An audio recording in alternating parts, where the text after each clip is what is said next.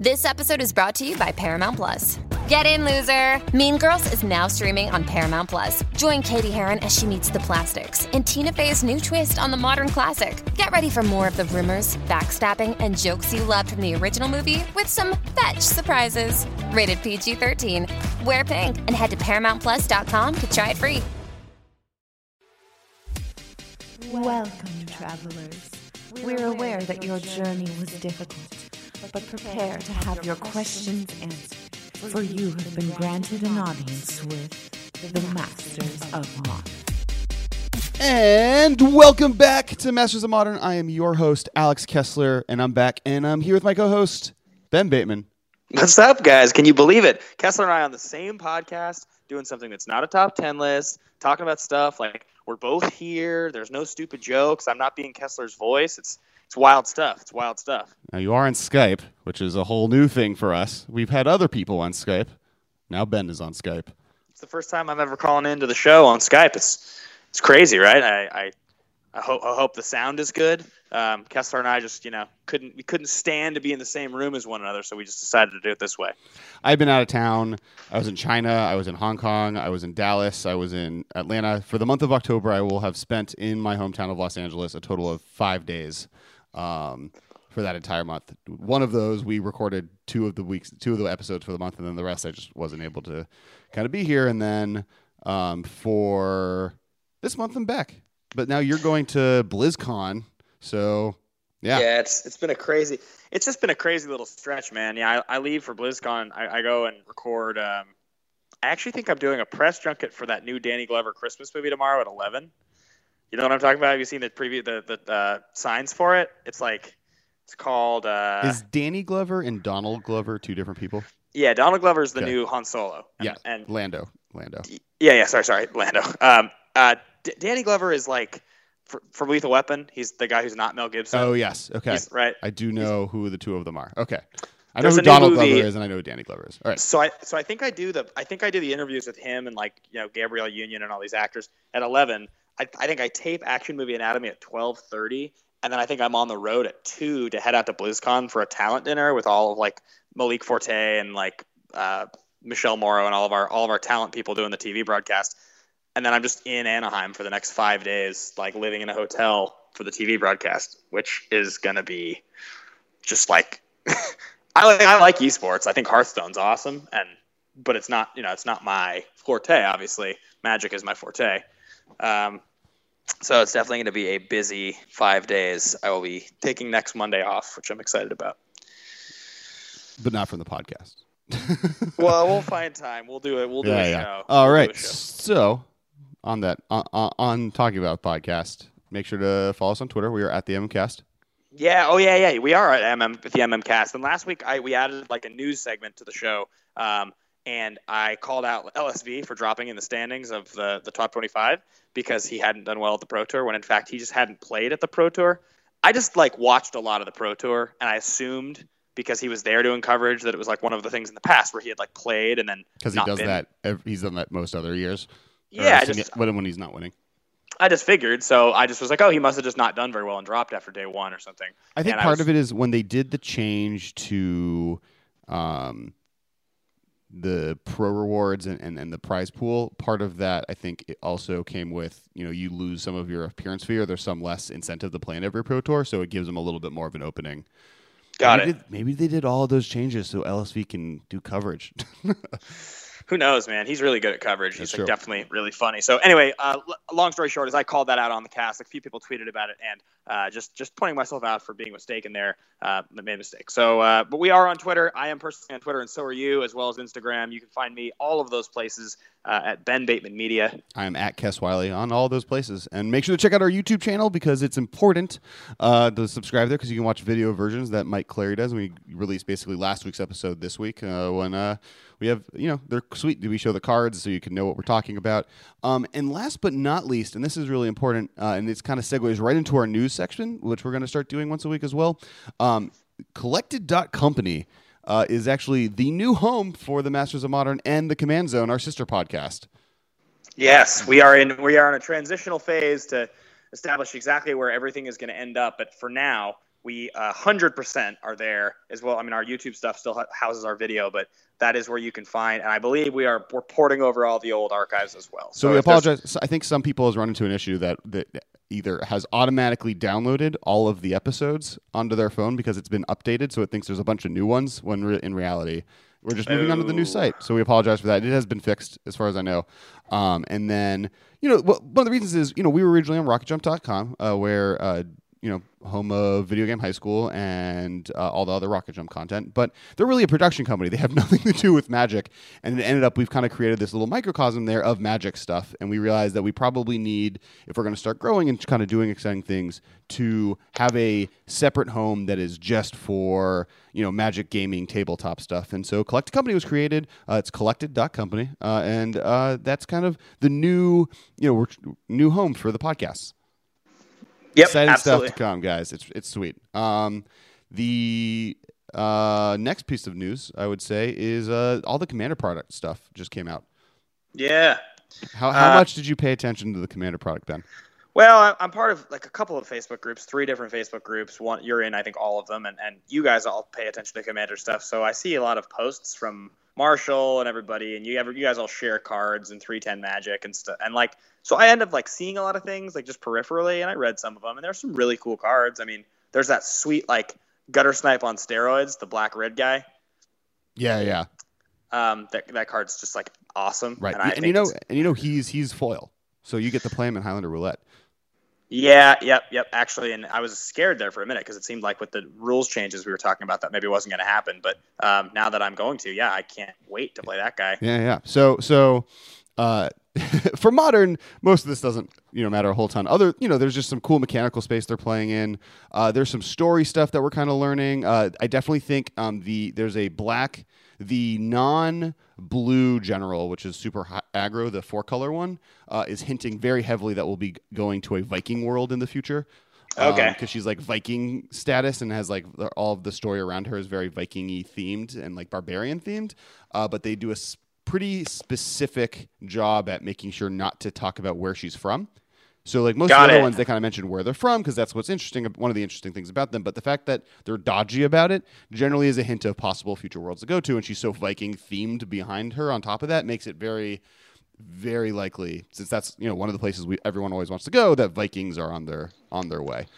Vikings. So just define for me for a second, what are some of the things that sort of go along with the Viking world that we would see? What are some of the common tropes that exist in the Viking world? Well, so there's the gods. There's Thor and Odin, and a lot of them are in the comic books. But there's they're more they're all war gods. They're they have themes, but they're always kind of going to battle, and it's all about dying and going to Valhalla, and you're trying to be with the gods by dying in battle. Sure. And you have the boats with little dragony heads on them, and you have the horned helmets, which apparently are not at all historically relevant, but neither are black-colored ninjas, so we're gonna just move on.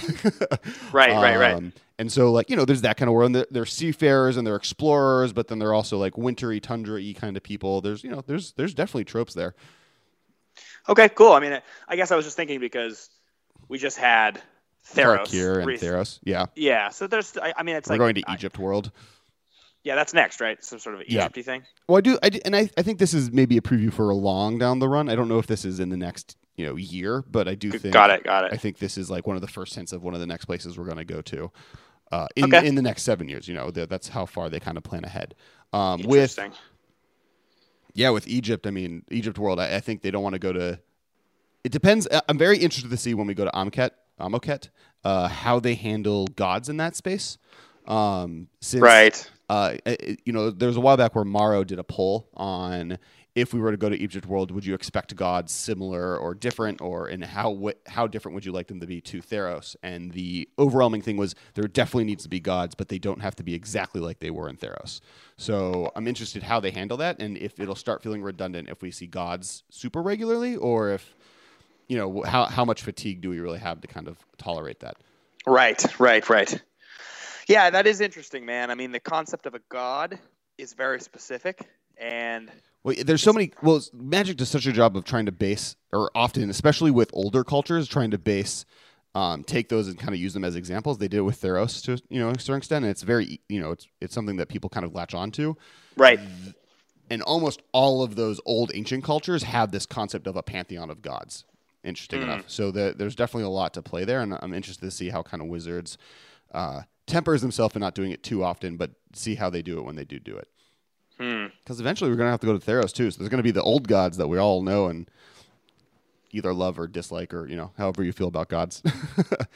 I just think it's fascinating that how many years did we go in Magic without gods being like a thing? Like I think part of that always was Magic had such a huge stigma in the past on with the whole with Satanism and all that Unholy Strength had a an upside down star and pentagram, and then that was taken out, and then they put it back in, and then they no longer did demons, and we did horrors, and that's where horrors came from, and then they're like, yeah, we can probably do demons. Once I think actually it was Buffy the Vampire Slayer that actually convinced Wizards that demons were okay, because that show has heavy demonic references and didn't have any problems. So I think eventually Wizards was like, well, we can do gods now. Like, we couldn't do a god.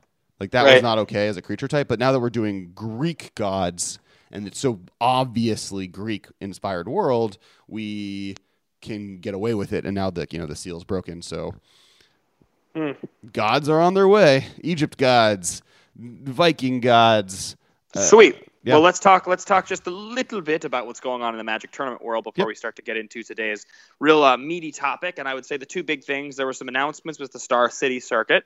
Star City is relevant to us because, well, for a couple of reasons. The biggest of which is that they have a Modern Open every weekend, and those Modern Opens, and they're super sweet. Like, there was the Caleb Durward. I talked about it last week, but that Bant Spirits list was really cool, and so I expect that to be a deck that sort of sticks around. We start to see more of. If you guys missed last week's episode and didn't hear about it, he won the event with this really, really cool Noble Hierarch into Spell Quellers and Collected Company type of spirits list, that it was just very, very cool. We have fun deck. Yeah, and we have a guest lined up in the next couple of weeks that's going to come on and actually help us deck tech that deck. So it'll be really cool.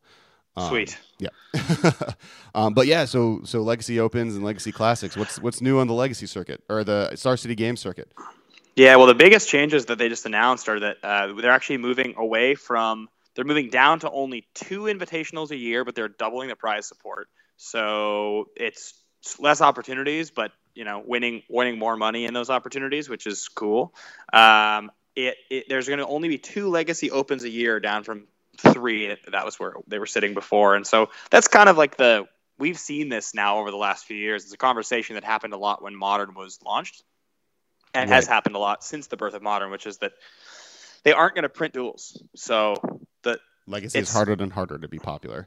It's just a really, really difficult format to really promote, because at the end of the day, the most ubiquitous thing in the format are these expensive cards that there's a slightly less good version available in a supported format, and because of that, I mean that's kind of why they're on top of that, they're also dropping Legacy as classic options. So when an Open is happening, normally there's classic options at those tournaments. They're no longer going to be Legacy Classics. I mean, if you also consider something for a second, which is that Modern came out in 2011, 2010, something like that. I think 2011 maybe. I think it's 5 years old maybe. And if you consider that in the last 5 years, the card pool that is legal in Modern that did not used to be legal, Modern has grown by 5 years, as has Legacy, but it means that the percentage of cards that were only legal in Legacy and not legal in Modern has shrunk by almost 25%, because Magic's only been around for 20 some odd years. So 5 more years worth of cards have been printed now, which every 3 or 4 years as that happens, Legacy becomes narrower and narrower in terms of things you're only able to do in Legacy that you can't do in Modern. So a few cards on the ban list, and then aside from that, there's probably, 30 to 40 heavily played cards that exist in Legacy that aren't legal. And it's, it's pretty unfair stuff that breaks the mana curve that Modern wouldn't really want. But the further we get from Legacy, the easier it is to justify Modern kind of replacing it for a lot of people, I think. Sure. And back to, that's what Modern exists. It sucks. I mean, I'm a Legacy player for a decade at least. And my Legacy decks now lose value, and I feel bad for people that have recently invested in Legacy decks because Legacy will go down. But on one hand, your cards are still blue chip stocks. They're still they change in price so much slower than in other formats. And on top of that, you're going to this was something that was kind of on the horizon for a while. Legacy isn't a format that on paper is able to grow because of the bottle cap of we can't print these cards. And Wizards isn't going to back on the reserve list for a multitude of reasons, and so that's kind of the world we live in. And also, the most expensive cards in Legacy that are only legal in Legacy are valuable in both Cube and Commander, which is the lands and a few of the like really chase cards. And those are formats in a lot of cases for people that have those formats like to for lack of a better term, pimp out their decks. And it means that you want to have the real cards. You don't want to have a proxy.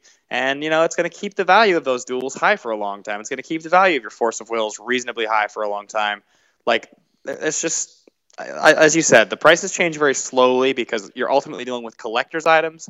And when people call Magic a collectible card game, that is the side of it that is truly collectible, is the classic side that they can't reprint.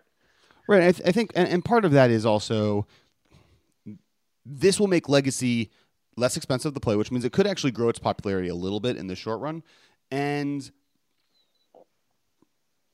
as you mentioned, there are other formats that kind of encourage playing with these cards, and maybe those will become a little bit more popular, or you'll play a little bit more casual formats. But, if one of those becomes popular, life will become a little easier. Definitely. And ultimately, they have something really great in Modern. They're just continuing to develop. So I think that we will continue to see that. Let's move on from the SCG announcements. I think those are the major ones, and talk just a little bit about the face of Standard. Well, I do want to mention one thing back on the fact that they're going down to 2 invitationals instead of the more larger amount. I think what we're seeing with both Wizards and Star City Games is that they're reducing the amount of X support or pro support for these as many events and condensing it so that the prize support is higher, because in other professional esport situations, the prize support is so much higher in those formats. But I think this is the consolidate and then expand again, because, Wizards has been expanding recently pretty heavily. And so the fact that right now we're getting an expansion, we're getting a condension, is allowing it to then expand again. So they'll eventually extend these kind of prize support expansions to more tournaments or raise the amount of invitations there'll be. But for now, we're in a situation where they have to condense it so they can raise that prize support, because that's how much money they have currently. Yeah, I mean, man, for anybody who's closely watching esports, and I think a lot of fans of Magic are. It is just insane. There's going to be some stuff announced this weekend that will, there'll be some stuff announced this weekend that will definitely be exciting. I can't say specifically what, but it's just going to be more stuff where it's just wow, this is a really viable game for high level competition and well supported whatnot. It's something that we wish we could see more of in Magic, and we just don't get to. And we always sort of scratch our heads a little bit as to why there isn't more prize support and why Magic hasn't sort of grown at the same rate, but kind of is what it is. That's just where it is right now, and doesn't make it any less of a great game. So, in any case, last but not least, this last weekend, 2 GPs happened.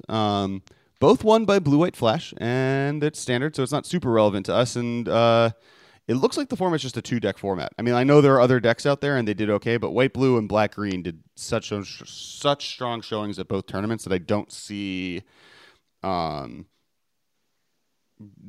diversity that we're eventually going to be looking for.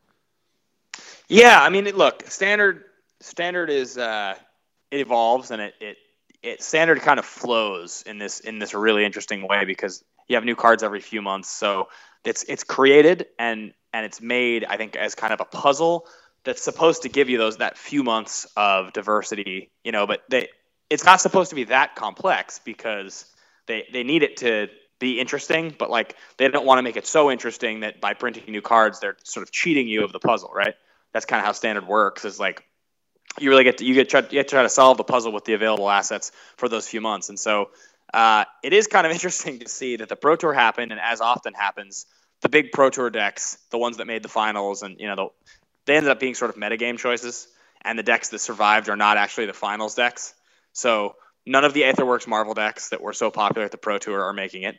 You don't have control decks on either side, so you don't have, heavy spell control decks like the 2 that you saw in the finals, which was a blue-red Fevered Visions deck in second place in in GP Santiago. So I don't know if I completely agree that there's no control, but I do think when of the top 8 of both, like 5 are black green delirium and 5 are blue white flash, and I think it's even more than that, is like that's a pretty significant notice of like this is the rock paper scissors of this format. We definitely have a rock and a paper.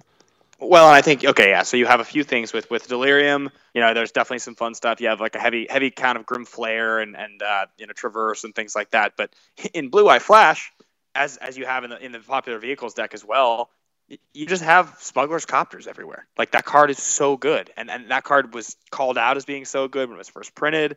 But I mean, if you're going to look at decks that are competitive in Standard, what we really want to do is we want to say, okay, what are the Standard cards that we think long term have an impact in Modern? I think first and foremost, the easiest ones to put your finger on are probably the Fast Lands. I was going to say the Fast Lands probably are the ones that long term have the most consistent place, just because they're going to be.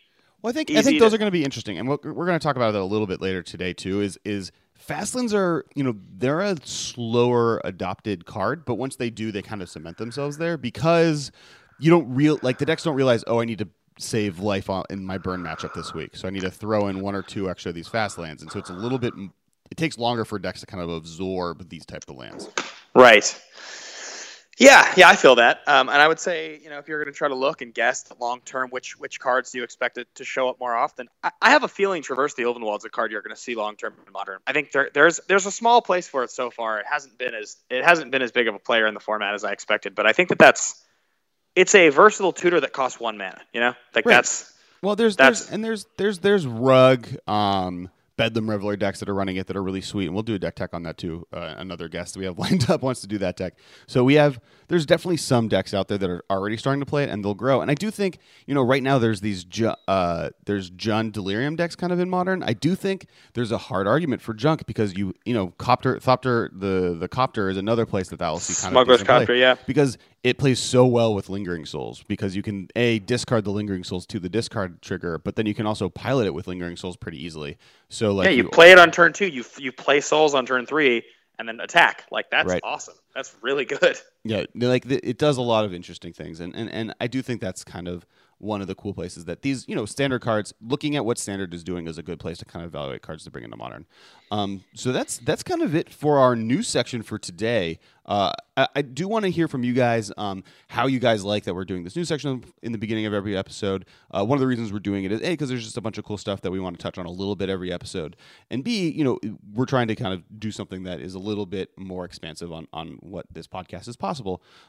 Next, so the big subject matter for the day, if you read the title, you saw it, is kind of a step-by-step guide and analysis on deck building, specifically on the land side. So how to kind of build your mana base. Yeah, so this is how we're going to do this because Kessler and I have talked about this one a lot of times. We have different philosophies on mana bases, but he's a little bit more meticulous as far as his counts go. I tend to be a little bit more focused on my spells and my creatures, and I tend to have a really hard time cutting cards, which is why you'll notice that when I play decks, they very, very often should be playing 24 or 25 lands, but they end up playing 23, and I just try to justify why that's the right move, which it very often is not, and I end up having to add lands. So I'm going to sort of just try to be the audience member here and give you sort of the devil's advocate approach to everything that Kessler says to really help explain what it means and why it is, because I think his is a little less biased than mine. Yeah, so it's interesting. I mean, Modern inherently is defined by the fetch shock mana base. From the very beginning, this is kind of what the format's been about. Yeah, absolutely. It's the traditional sort of the traditional mana base is somewhere between 7 and 10 shock or fetch lands, depending on what deck you're playing and how quickly you want to fill your graveyard up, and then something in the realm of 4 to 6 shocks with some number of basics and then a couple man lands, and then occasionally if it's a Gavany Township deck or something, you do that. But that's kind of where most of the decks land, and there's some differences, but it all does really start with the fetches and shocks. So yeah, and this conversation today is definitely going to be leaning more towards just if you're building a deck, the direction of kind of how to build your lands. There's very specific decks out there like Affinity or what Amulet Bloom was trying to do, where your mana base is going to be very different than what we discussed, just because there's a little bit more of a synergistic path that you're going for, and your lands need to even compete on that plan. So with Affinity, you have 8 artifact based man lands, you have 4 straight up artifact lands, you have the 1 land that can tap for any color mana if you have artifacts. These are all, and then a few basics here and there. But that's specific to Affinity, no other deck kind of plays that. With Amulet Bloom back in the day, is like, how many bounce lands can I run? How many tutor targets can I have for the 4 Tolaria West am I playing? Is there a way for my burn matchup to be like their lands were ended up being actually spells versus anything else. So there's definitely differences out there, but the place people start are fetch and shock. And when it comes down to it, and this is the reason shocks kind of haven't bounced back from that Return to Ravnica upprinting versus the fetches, that fetches are a much more inherently important part of that combination. Yeah, I mean, look, I said it a second ago, but I mean, what ends up happening is that you don't want to play that many shock lands. Like you don't. There's very, very, very few decks in the format, unless they are decks that don't rely on fetches, that want to play 4 of any one shock. It's just not what happens. You need to be able to search out your colors you need, and then you kind of fill in the blanks. So it's very often the reason they haven't bounced back financially is, you're playing 2 Steam Vents, not 4 Steam Vents, but you're playing 4 Scalding Tarns. Right. And if you're in a 2-color deck, you play 4, because at that point you just want every draw you have. One of the reasons you only play 2 colors is just the consistency of your mana base.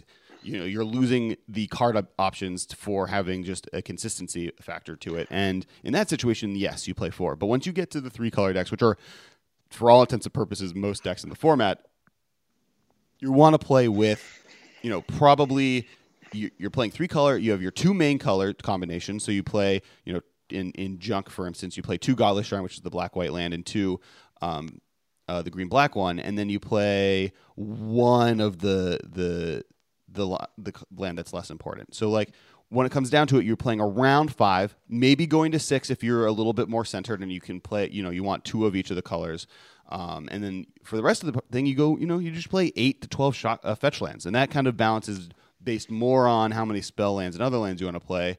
But you once again you play 4 Verdant Catacombs, then you go to maybe a little bit less Arid Mesa and maybe a little bit less or not Arid Mesa, sorry, what's the black Marsh Flats, and then you go into some Temple Gardens, and you break it down to what colors do you need the most, and that often has to do with, are you playing a green spell and a black spell? So often you're playing Liliana the Veil. So are you playing double green? Are you playing double red? Are you playing double white? What do you need the most? Yeah, I mean, also, remember that so you start with the fetches and the shocks, but there's also the mana base you build. It depends very, very heavily on how quickly do you need to hit your colors? Do you need them to be untapped? How many of your lands need to be untapped? And that is where you end up finding the how many man lands can I play question, or I've actually seen mana bases get and that's where fast lands come into play. I've seen decks start to get a little bit more creative with playing one of the Tango lands, because they're searchable, and sometimes if you don't need to hit an untapped land all the time, you can just search one up end of turn and it's untapped. And the red-green Titan Shift decks play 4 because of the mountain subtype. There are reasons to play other the next level of fetchable lands, and that's kind of the other half is when you're looking at how many fetches you should play, the more reasons your deck needs to play these other lands is the less fetches you play, because Burn plays 12 because they don't care about their life total. Yes, exactly. Yeah. Burn. Blood Moon isn't that big of a problem for them. They don't need to protect against Blood Moon. And so they're in a situation where they're just okay, I'll just play as many fetches as possible, as many shocks as possible, and kill them before me because I'm faster than everyone else. All right, so if level 1 is fetches and shocks, what's level 2? I would say level 2 is likely a combination of the fast lands and the man lands. I think these are the second best 2 cycles in the format in general when it comes to mana fixing lands. We'll get to spell lands later. Because with man lands, Modern is a wonky format, so you want to fight against... We don't have Brainstorm, we don't have Preordain, we don't have these cantrippy ways to fix your mana base normally. And so man lands allow you to make sure you always are hitting your land drops that you need to be hitting, while also having a mana sink and something to do with your mana if you get mana flooded. Plus, they dodge Abrupt Decay. The good ones all dodge Lightning Bolt. So, there's a lot of different ways they dodge removal spells in an interesting way, and they're always available if you mana flood yourself. Yeah, I've read articles, Paulo has written articles before about, why people should play more lands, just sort of why wouldn't you? There's so many good lands available now that, if in Modern, why don't you just build a mana base with 26 instead of 24? Because if you get mana flooded, you at least have something to do with it, and, you don't want to get mana screwed. Getting mana screwed is like the biggest case of the feel bads in the world. Right, and once you get to like the spell land side of things, so many of these cards are so strong that it is really important. And then the other half of that is the fast lands, and the fast lands are kind of the antithesis of the fetch shock mana base in the sense that they allow Modern to exist on the axis that it is, where it cares mostly about the first 3 turns of the game, while also not losing you the life that's important because other decks are only caring about the first 3 turns of the game. Yeah, would you say that in order then you would rank in terms of strength and skill, you would go fetches first, you would say shock second, and you would say which would you put third as most important? You would put manlands third, and then fourth would be fast lands, and then fifth would probably be pain lands in terms of color fixing. No, what's it called? This is the problem with these lands because they're weird, but I would put future sight lands like right after manlands or fast lands, and they might be before fast lands. Future sight lands meaning the whole cycle because just the 2 important ones. Got it. There's for those who don't know, the red-green one and the green-white one both have a weird effect. We talked about this in previous episodes. Red-green one, Grove of the Burn Willows, taps to give your opponent a life to fix any mana in red-green you need, and then but it also taps for wastes, and then green-white does not tap for wastes. It only taps for green-white, but you can pay 1, tap it, and sacrifice it to draw a card. So.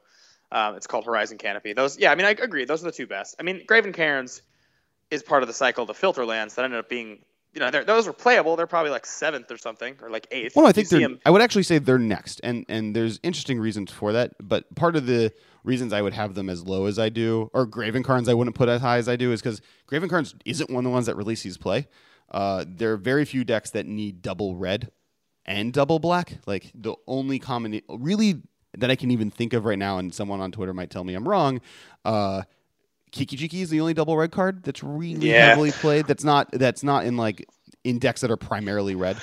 You used to see people play not Sulfur Falls. You used to see people play Cascade Bluffs a lot in the old twin decks because they would play both Cryptic Command and Kiki-Jiki. A long time ago. Right, and I think filter lands in general have a place. I think like the black-green one is pretty good in decks that are trying to run both Liliana and something that costs double green. And you see black-white ones in black-white decks because they're trying to do Liliana and double white. There's so many different places in other parts of the format. Especially any deck playing Kiki-Jiki. Like Kiki-Jiki is almost makes it so the red-blue one is very important for that deck.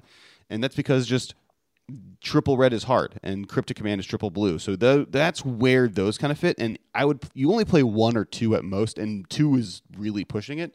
But if you have a deck that has multiple spells that on turn 2 or 3 or 4 you want to have different complete sets of double or triple mana, then looking at one of those filter lands is really important. Yeah, definitely. I inherently the problem with the filter lands is that if you draw 2. A filter land, if you draw 2 in the opening hand, you're totally screwed. And then there's also the other thing where it's like they're like the worst land to draw in the 1-lander when like maybe you've already mulled to 6, and then you draw that and that's your 1 land, and you're just like, oh god, like I don't even get to play like this isn't even like a man land where like I wish things could tap on turn 1, but I'll be a turn slower. It's like this can't do anything, and I have to draw another land for this to work. Right. And that's frustrating. Yeah, and so in our current metaphysical mana base, we're having 8. We're going to say 8 fetches. We're going to play with 5 shocks, 2, 2, and 1. And now we're playing probably 2 to 4 manlands. Depends on which manland, but I generally recommend 3 to 4. I think anything less than less, unless you really can't handle the tapped land. And on the other hand, I would say either you're playing 3 to 4 manlands or you're playing 3 to 4 fast lands. You don't play both. They don't really go really well together, but you're picking one of those based on what our deck is.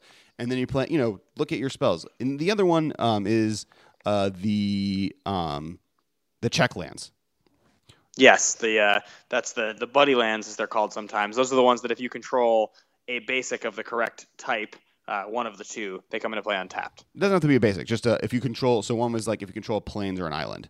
Right. Sorry. Yeah. They were printed originally as the Allied cycle was printed originally in one of the M sets, like M10, I think. Yeah, M10. And then the enemy cycle was printed in Innistrad.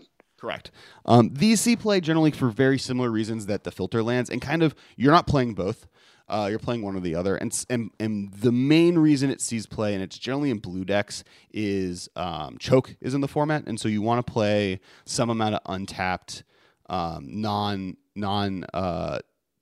island specific cards. So it gives you kind of a blue-red dual land that isn't requiring you to play an island. Yeah, there's also a handful of these other ones that you'll see that show up in decks. There's like a slew of them in different decks that people will play to avoid the type of island. So you'll see like in Merfolk decks, you'll see them play Wanderwine Hub, even if they don't play white sometimes. You'll see them play Oboro Place in the Clouds because it's an untapped blue source. That's pretty common. You see that a lot. So I notice you haven't really talked about Painlands. You don't believe in Painlands. No, I think Painlands are next. I do think Painlands have a specific purpose. They have two at this point because we have so many dual lands. The reason they're seeing as much important play as they do is because of the Eldrazi super type or creature type. The Wingding mana is so inherently important to that card, to those cards seeing play, and they'll see play forever because Thought-Knot Seer is a great card, and it's really hard for that card to not be good. And in those decks, they're tri-lands, which is an insane amount of value off of that. But I do think they're not necessarily as important for other decks. It used to be that blue-red decks would play a few, but even then, that I feel like would probably slow down, especially with the new fast lands that were printed and the new enemy. Like all these cycles that previously didn't have enemy combinations, we'll see more play. So like Storm doesn't need it. Like I don't see them being as inherently important in the format, specifically if the Eldrazi didn't exist. Now, because of the Eldrazi, obviously they're important. Tri-lands are going to always be good. Yeah, absolutely. I mean, we haven't seen a lot of decks that historically used them. They were, and we see a lot of them now because the Eldrazi, like you said, and as you just mentioned, Storm was the thing. And I guess other than that, I think Twin played a few, but not like a ton, like one maybe. I've always been a fan of them personally. I always liked the flexibility. But it's true that I'm sure that the reason that they don't see as much play is that the studies have shown over time that that's not really where you want to be, is paying life every time you need colors. Yeah, and they'll always be around. I mean, they're a colored source that if your life total, if you're like, the problem with them is the fetch shock half of the mana base. Like the fact that you are so harmful to your life total already with your mana base as like a base level means that you're going to run into an issue where this is an additional land that's pressuring your life total, and it's not that valuable unless you're really getting value out of the fact that it can tap for colorless. Yeah, absolutely. Like in decks that, I guess if you were in a deck that was very like base colored, like you didn't need that much colored mana, or where it was just that your life total like really doesn't matter at all, you never anticipate it mattering at all, which is what Storm was. Right, exactly. That's where you do it. You do it because it's the most convenient untapped blue-red land that isn't already being played in your deck. And I guess now, honestly, in Storm, you wonder, like, would the blue-red fast land replace that in Storm now? Or, like, would Storm really want to be able to draw an untapped source to play as its fourth land to go off on turn 4? Probably it still wants Shivan Reef, because drawing a tapped land as your fourth land is devastating for that deck. Sure, though I don't know if it plays it over the blue-red check land. Oh, that's a good point. Yeah. Cascade Bluffs? Or is Cascade Bluffs the filter? No, land? Cascade Bluffs the filter land. Okay. Too many lands and names. How do people keep? Like, I have no idea at all what the actual names of any of the lands that have come out with the last year are. I don't know what lands are called from Shadow of Innistrad. I don't know what lands are called from Battle for Zendikar. No idea. Yeah, those are the ones that I was going to be with you on. All the old ones, I think I could name every check land offhand. I think I could name every pain land offhand. Definitely every shock and fetch, obviously. I think all the old fast lands for sure. The new fast lands, no idea. What's the blue-white one? Blue Fast land. That's wait, Seachrome Coast, right? Seachrome Coast? You got it. All right, so now we come to the last kind of piece of the manland pile and what, or not the manland pile, the land kind of choice, and that is really getting into spell lands. And yes, there are other land cycles that you could maybe see play, but none of them are really as consistent as the one we named. Some of the tribal ones see play. You mentioned Wanderwine Hub, which is important, and then there's if you're playing Tree Folk or you really want to try land, there's the Wanderwine Murmuring Bosk. Murmuring Bosk. Yeah. But so far, and as we mentioned before, of the new fetch lands, the one from Battle for Zendikar, the red green one is seeing a ton of play because of the fact that Scapeshift cares so much about mountains, but the deck needs red green mana fixing. Yeah. So there are reasons to play kind of some of the other new lands, but they're a little bit more one-off. These lands, the filter lands, the check lands, man lands, fetch lands, fast lands, and shock lands are kind of like the main six, with the Future Sight pair kind of being an important piece of that kind of combination. Yeah, I would agree. So next, and once we get away from color fixing to a certain extent, we get into spell lands. These are, each depends on what your deck is trying to do, and sometimes it's metagame. So sometimes they're a little bit better than a man land, or they take the place of a man land if you don't need the fixing as much, or they even share the space. So like the most common of this is Gavony Township. These are the Innistrad spell lands, which we've talked about before. But Gavony Township, which you can tap for 4 mana and put a +1/+1 counter on every creature. You have Loot House, which is the red-blue spell land that you can tap to draw a card and discard a card. There are different cards from this cycle that are all, and we've talked about each one, I think, before, about why each one is powerful or not powerful. But when it comes down to it, these are, if you're playing some of these spell lands, this is where you get into how important is it if these colors. And these are ones that I would say, if you're playing a filter land, you can't play these lands very well. If you need a filter land, these lands become significantly harder to play. And If you're playing these lands, then a filter land is probably not going to work, because there's nothing that feels worse than just having Ghost Quarter and a filter land in your hand. Yeah, absolutely nothing worse at all. I mean, there's sorry, I just had a complete brain fart. The spell lands you mentioned, we talked about this on our top 100 cards episode, but yeah, Gavony Township is the one that has seen the most consistent play for sure. Then you used to see Loot House, Desolate Lighthouse played a lot. It's not played anywhere near as much now because Twin's not a deck anymore. Yeah, but blue-red is worse, so Loot House is worse. But I mean, yeah, you have Loot House, you have the black-white one sees some play out of tokens. Yeah, that black-white one, honestly, it's funny because they each one of them, when they're good, they're like really, really good, and somebody plays them against you. And that Vault of the Archangel is like, that's the black-white one. Yeah. That's a card that when that gets activated against you in some situations, you feel like you can't win the game. It actually, it's one of the few cards that I can think of where somebody's activated that card and I've been like, oh my God, my strategy of playing tempo or trying to burn you out or anything is it's just over now. You can block anything I'm attacking you with. You can effectively get out of range. I have no chance. Right. And even with that card, the fact that some of these cards also have this vague surprise factor, because it's you're just attacking me. I can take that Tarmogoyf, and you're like, oh, you have Kessig Wolf Run. Okay. It's now a 9/8 as trample. Yeah. Exactly. Yeah. Wolf Run's really good too. Yeah, there's each one has some of the unique spells. There's obviously bad ones. The blue-black one, the red-black one, green-black one are all kind of bad. And some of these have been huge tournament players. Even the red-white one saw a ton of play in Amulet Bloom. And so and the blue-white one in Standard was a big player, but then never has really transitioned into Modern. I always liked the blue-white one. I always felt like that card was a little bit underutilized. That's the Moorland Haunt, I think it's called. I think the part of that is just Modern doesn't have many creature blue-white decks. Right. There are some mid-range ones, and I think there's maybe an argument to play those in those. And on top of that, blue decks are generally going to want to have access to either all the mana they need, so they need filter lands, or they're going to go after kind of a more Loot House, they're playing red kind of situation. Yeah, did Moorland Haunt make it into Caleb's list at Star City? That's one thing I actually didn't check, and I wonder if it did. I wonder if because that played a lot of the same technology as the old Standard decks that played it. Yeah, I don't know. I mean, I haven't seen the list recently. Interesting. Well, when we do the deck tech, we can talk about that. Yeah.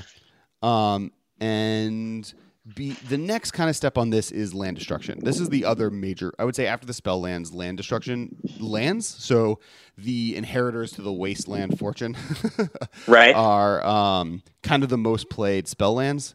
And the big two, and really it's the big one recently people have realized, are Ghost Quarter and Tectonic Edge. Ghost Quarter is probably the most played. Yeah, I would agree. I would say, and I have found the more and more that I've played in multiple formats that I like Ghost Quarter more than Tech Edge. Tech Edge used to be a much bigger player, and it's funny because Ghost Quarter existed. Ghost Quarter existed back in those days when Tech Edge was the preferred card. It just, for whatever reason, just like over time, it feels like people only play Ghost Quarter anymore. I feel like you almost never see Tech Edge. I think the main reason is that the format doesn't matter after turn 4, and being able to kill Inkmoth Nexus out of Infect and Affinity, and/or Inkmoth Nexus out of Affinity on turn 3 and 2 is inherently more important than be able to just kill the land forever. Like, I'd rather kill one of those and then have them get a basic land than not. Agreed. Also, the one other thing that Ghost Quarter has always had the ability to do for decks, especially with the idea of efficiency, is that you can tap a land for mana, then Ghost Quarter the tapped land, bring in an untapped basic, tap that for mana, and essentially fix a color problem that turn. Right. Which is something that Tech Edge is not able to do. So there are other decks where it's kind of been a combo engine. If you look at what it used to do in Eggs, it used to target the indestructible artifact land, letting you keep the artifact land, fix your color, get a blue land, but then when you played Second Sunrise, it would return all the Ghost Quarters you sacrificed back into play, letting you kind of repeat the loop and make your mana base kind of just better and better in play. That deck was sweet. Yeah, so it has a lot of versatility and cool little unique plays. I actually recently just had it with Gitrog out, and I used it on my own land and drew 3 cards. It was pretty great. Gitrog.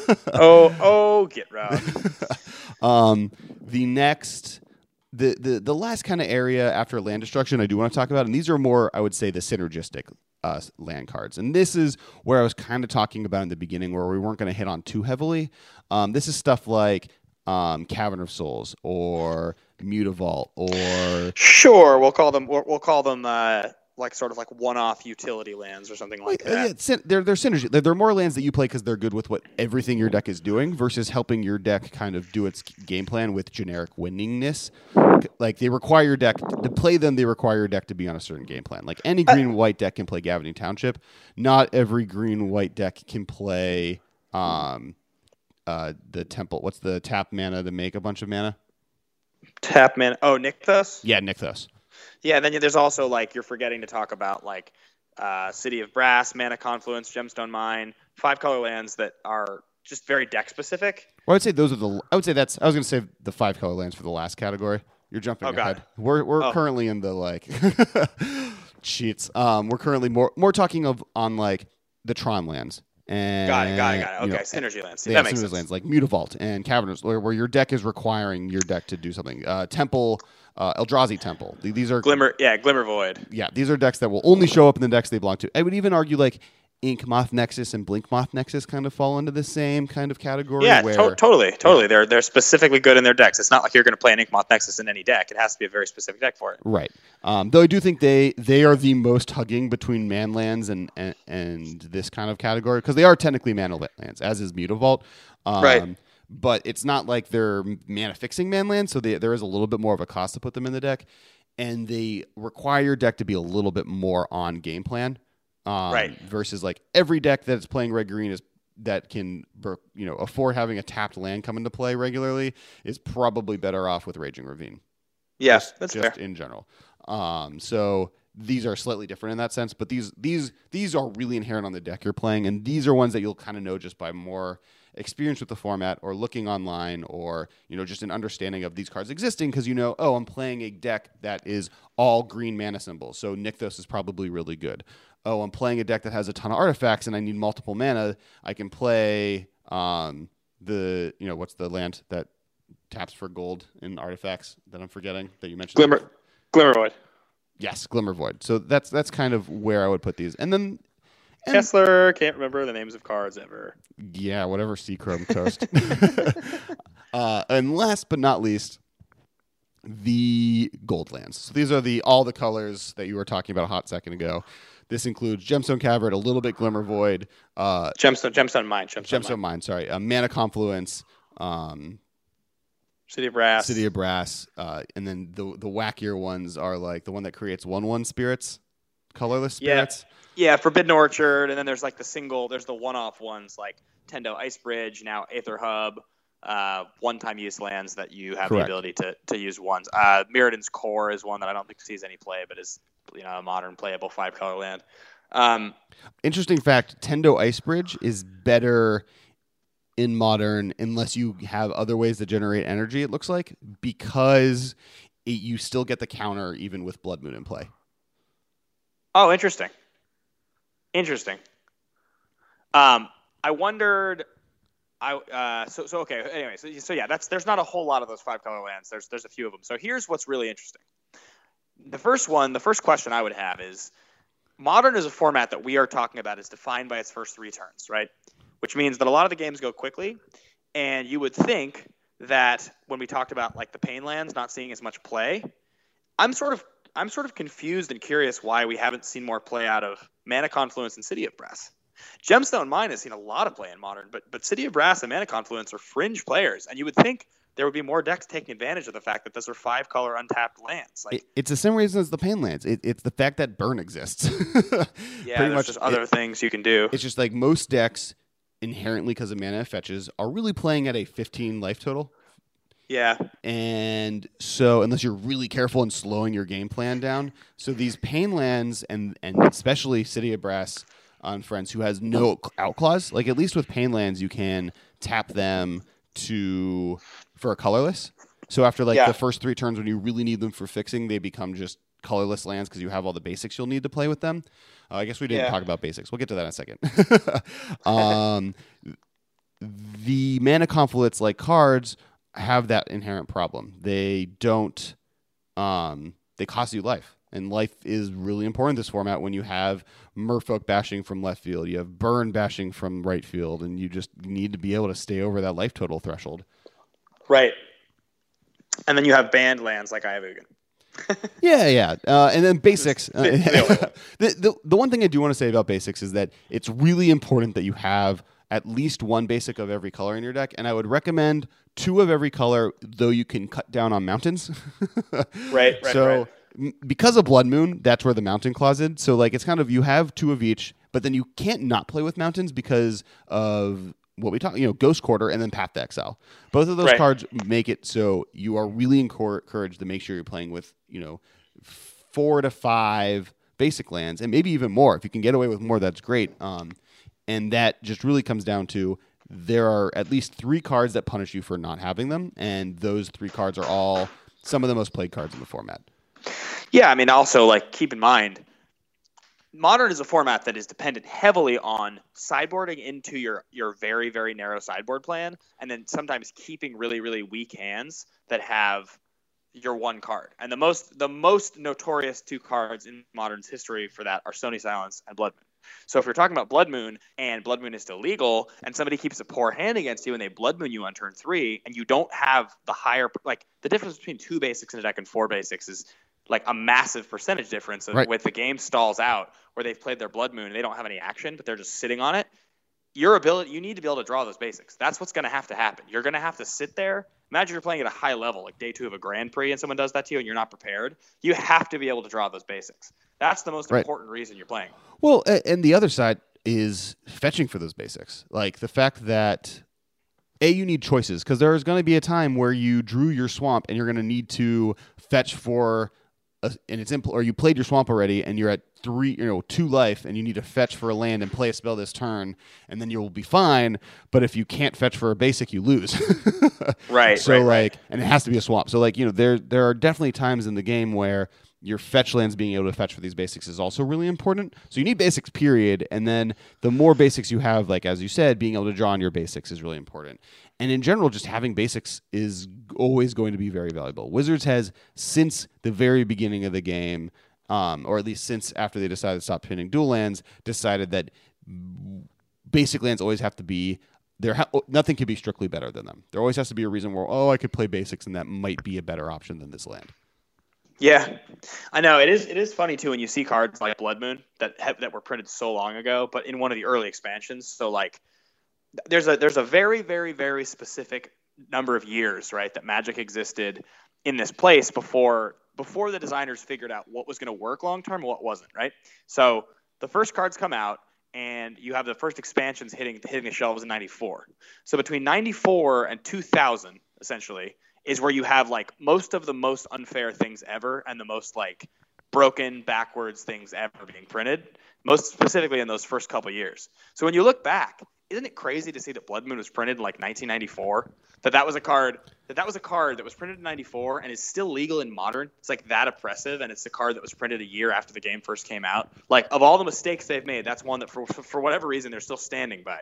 Well, the format back in that day, it was the swingiest, I would even say. I don't know if I agree that only the most powerful cards came from that time, because Tarmogoyf, not Treasure powerful. Cruise. Not powerful. That's not what I'm saying. I'm saying things they didn't want the game to be able to do. Oh, sure, like land That's what I'm destruction. saying. Yeah. But the way they designed cards back then was different. Sure. And part of that is just learning. I mean, it took Magic is by far the most complex game out there. Yeah, no question. And it took them 10 years to figure out, oh, this is the best way to make this game. And then it took them another 10 years to get it like, oh, and this is the best way to make it popular.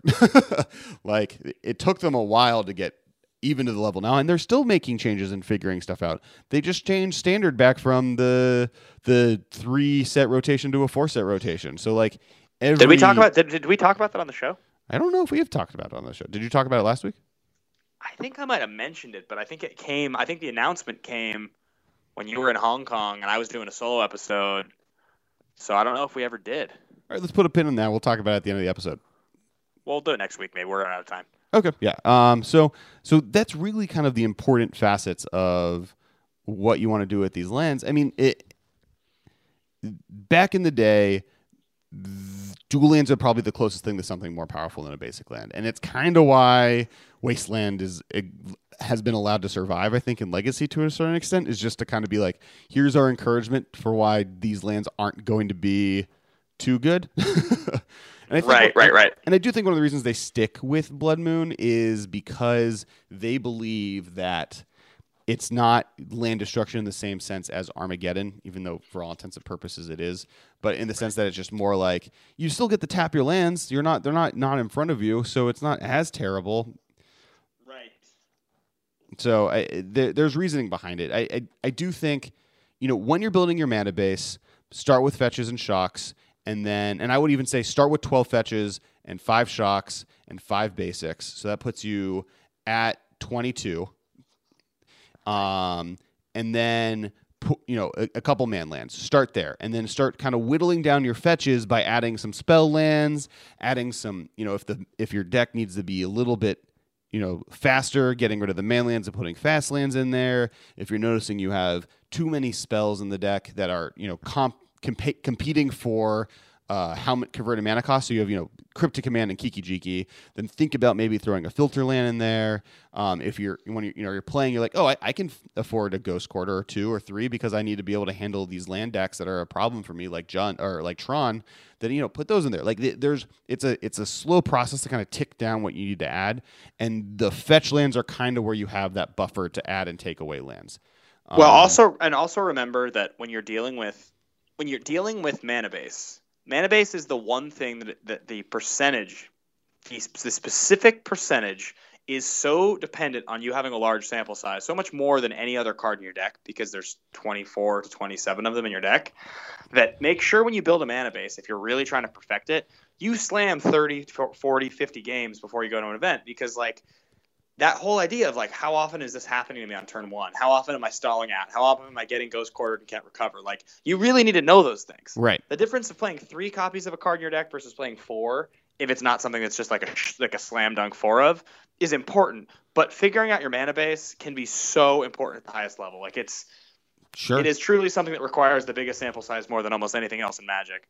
And friend of the cast, Eric Weidetz, kind of actually gave me, in my deck building learning past, the best advice I've had for this kind of part of the problem is when you're testing a deck, on the side of somewhere on your phone or anywhere next to the deck name, just keep a running tally. And every time you get mana flooded, put a little +1.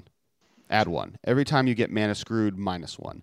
And just kind of keep track. And if your number if you start paying attention, you start noticing that the number is starting to get weighted towards, I have 10 points. That means I'm getting flooded too often, or I'm a -10. I'm getting mana screwed all the time. Then that's when you start add a land. And then see what happens. Add a land or subtract a land. See where you're going. Or if, I'm getting mana flood every game. Okay, add a man land.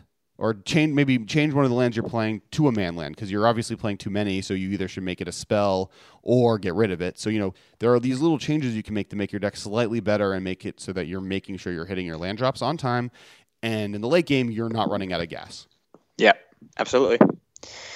I think that pretty much wraps us up now. Yeah, I think that's it for the episode as far as the land theme. As a reminder, we are at the MMCast on Twitter. I am at Cass Wiley. I'm at Ben Bateman Media, and just a reminder once again, guys, that we have moved to Collected.company with Jimmy and Josh. We're over there. You can find all of our episodes. It's the sweetest. Yeah, isn't it a cool brand name, guys? Yeah. Collected.company. Yeah, we just thought it was really cool. One question, actually, because you brought something up, and I actually am very interested to see how Twitter answers this. So when I started playing Magic and started interacting with Magic on social media, I kind of had a hard fast rule where I wouldn't really talk about it on Facebook. And you brought up Facebook, so I kind of wanted to ask about this. I want to know from our listeners, do they currently post about Magic on their Facebook page, or do they how long did it take them to start doing that? Interesting. Okay, yeah, for sure. That'll be the poll of the week to figure out. So, that sounds good. Right, and we'll talk to you guys next week. Thanks for listening. Make sure to let us know how you think about kind of some of the new format that we're trying out. We'd love to hear your feedback. Yeah, guys, we're always open to changes, and this is a transitional period for us. We also want to just last thing for anybody who's still listening. Quick apology just for sort of the ups and downs of the last month. There's been a lot of kind of inconsistency on the release day, and we've been jumping around where we've been recording. We're trying to nail down the next little while here and get on the same page. Kessler's been out of town. I've been out of town. It's not something we intend to do for a long time. This is not how things will be. So just letting everybody know, don't panic in case you've been frustrated waiting for it on Wednesday and getting it on Thursday or something like that. 100%. All right. Thanks, guys. All right. Bye, guys. Thank you for your attention. See you later, alligator.